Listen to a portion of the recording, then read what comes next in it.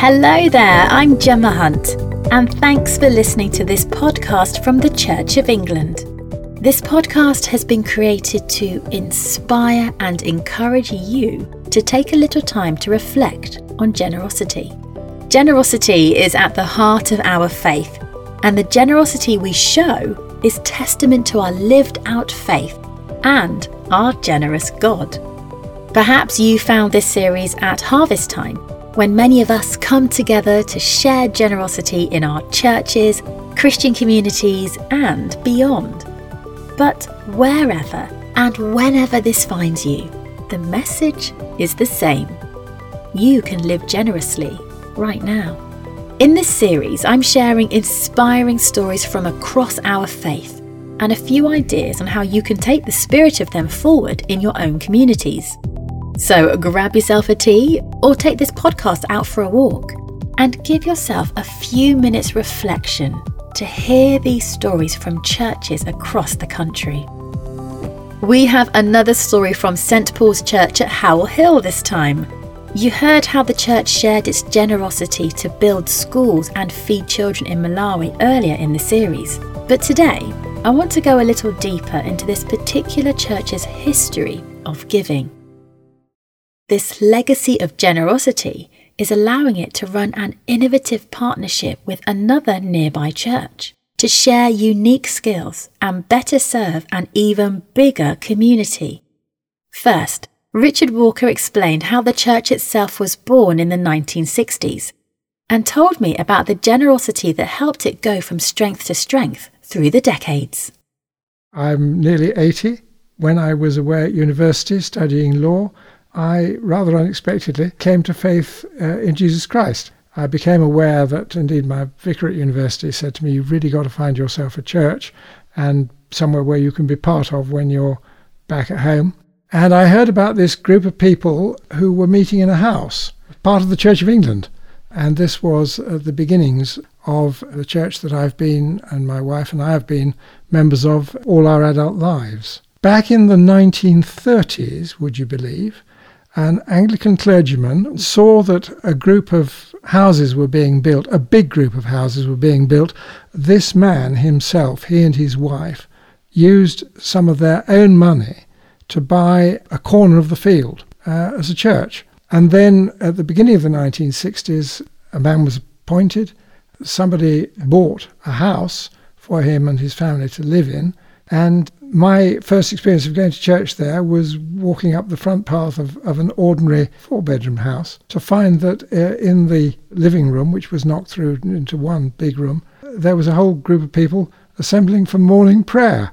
It's the place where I met my wife to be, where we brought up our children and they were baptized and married in the church, because of course what happened was that they moved, we had to move on fairly swiftly from meeting in a house to then meeting in a sort of wooden hut at one corner of the site. Next stop, they were building the proper church building, a hall and a church. Giving was a serious aspect of being a Christian. We raised £25,000 in order to build the church building, which was wooden structure, and a brick-built church hall attached with kitchens and so on, all for £25,000. And they simply raised it by giving. I mean, we didn't go in for fundraising activities in the ordinary sense of the word. There was no question of going out to the wider world for sponsorship. If the money was going to be raised, we, the church, were going to have to raise it. The money came. And having done that, they then, the next venture was to build a vicarage in one corner of this great big site. I mean, it was wonderful that the original donor of the field chose to buy such a big piece of land, because eventually we got the vicarage on one corner, we got more halls, which we built, so that by the end of the 1960s, we'd got quite a viable group of buildings in which to operate the church. We then reached a point in the early 1980s where we came to realise that the building we had, and on which we'd spent quite a bit of money at an earlier stage, was no longer meeting the needs. The culmination was a giving day on a Sunday, a sort of pledge day, and by Thursday we had £850,000, which was beyond belief. And I spent most of it with tears pouring down my face, because I just couldn't believe what had happened, and to say all of this came from a group of people. So that seemed to us to be a rather powerful green light. The old church was pulled down, very sadly. We built a new one to take about 550 people. We now needed to learn to continue to give, not just for ourselves, but outside, and we tried to reach a commitment to be giving away at least 25% of what we raised in the church for outside needs, overseas needs, relief programs, parishes that were less financially fortunate than we were. Having to learn to give in order to put the building up led on to learning to give as part of our Christian involvement in society, and of course not just to give our money, but to give time and talents and abilities and our love and concern, we trust, to the community that we were placed in. Generosity begins with God. Nothing belongs to us. It all comes from God in the first place. We need to be giving back to him at least a proportion of what he's given to us. It's become so inculcated into my wife and myself, and I believe lots of others too in our church community, that it's just natural part of life and of giving. With such a legacy of giving and generosity throughout its life, the church at St. Paul's continues to evolve for new generations and invest in the church of tomorrow. Hannah Duncan joined the church because of its excellent youth activities. Now she's the one running them. I'm a member of St. Paul's Church, Hal Hill.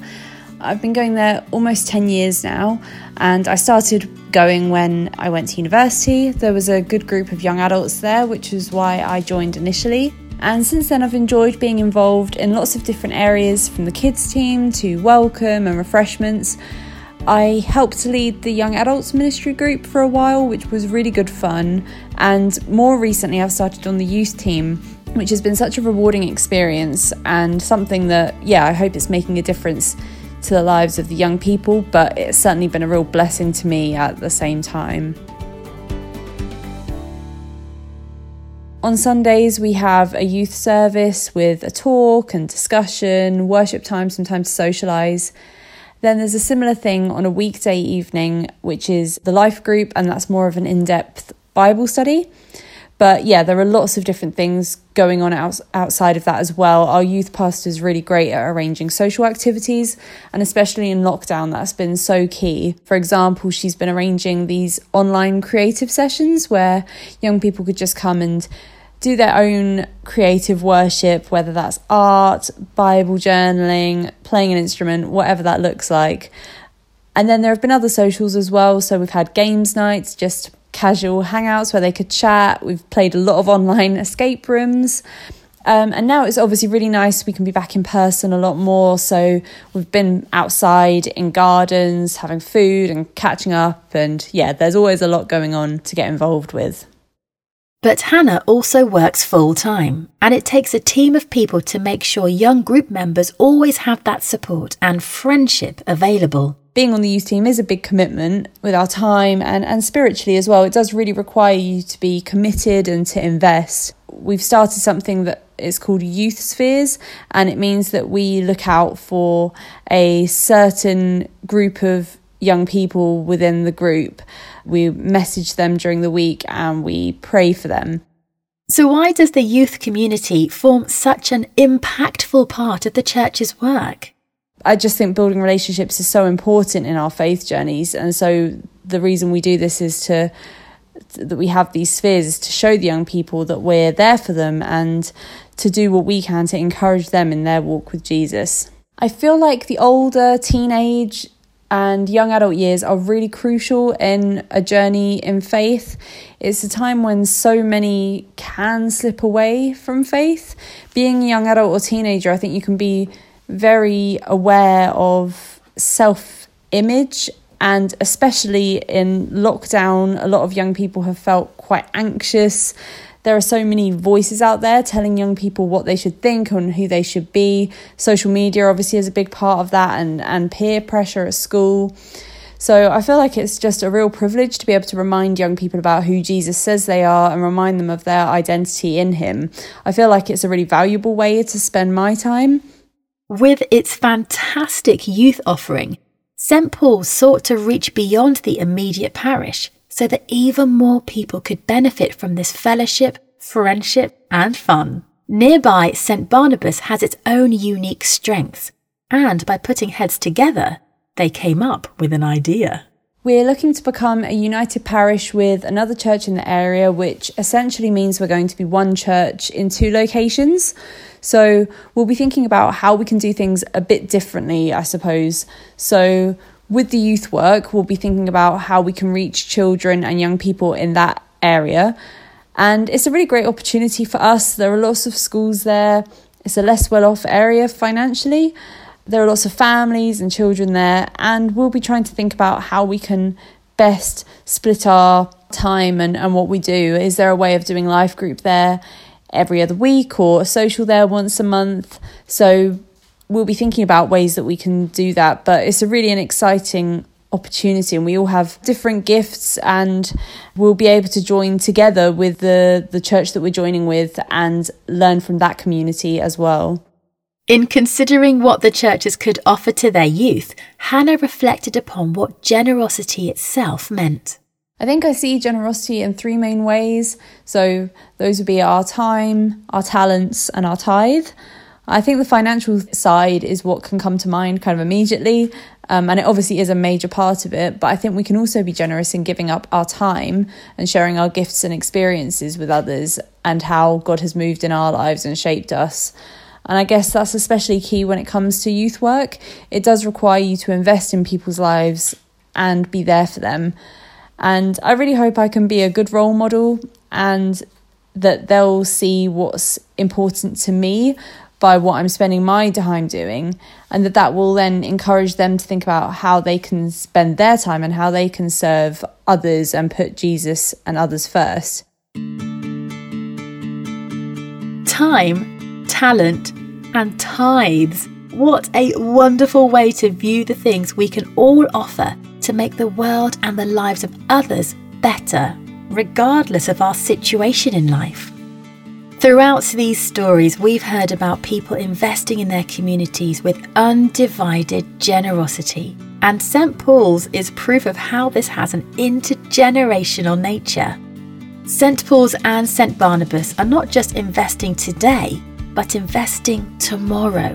And by teaming up, they have the ability to amplify this generosity, not just across the generations, but across the county too. As Hannah says, by helping people through a difficult or uncertain time of life to feel important and loved, you can also show people how much they have to give themselves and how God's love is for everyone. Hannah's generosity was inspired by others walking with her as a young person. It's inspiring to see how she has sought to give back by doing the same. I wanted to end with some questions to help you consider how you might give thanks for generosity yourself. Think back to someone who inspired you to be a better person when you were growing up. What was it about them you looked up to? And who did they make a difference to? How might you carry on this work or evolve it to address problems you see today?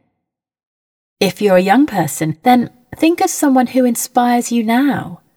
What is it about them you admire? How can you follow in their footsteps? And how can you take inspiration from their actions, words, or attitude? When someone invests in you as an individual, especially at a difficult time of life, it can make the most incredible difference to the path you take. Whether it's giving time, a listening ear, or just a smile. Can you think of someone who took the time to believe in you? We can practice gratitude for those who have given us the love of Jesus, and we can show it by being generous with His love ourselves. I love the way the parishes of St Paul's Howell Hill and St Barnabas have combined their strengths in many areas to reach different people and ensure that everyone is welcome to enjoy fellowship, fun and generosity at any age. Thinking about how our unique skills, perhaps ones we even take for granted, can make a difference to others is a great step to power some generous action. How might you offer time, talent, or tithes? You can find more inspiration, ideas, and materials to live generously on our website, www.churchofengland.org/generosityweek. There you'll find more podcasts about the wonderful generosity in our church communities, as well as daily reflections and activities to help you live out God's generosity in your own life. I'm Gemma Hunt. Thanks for listening. God bless.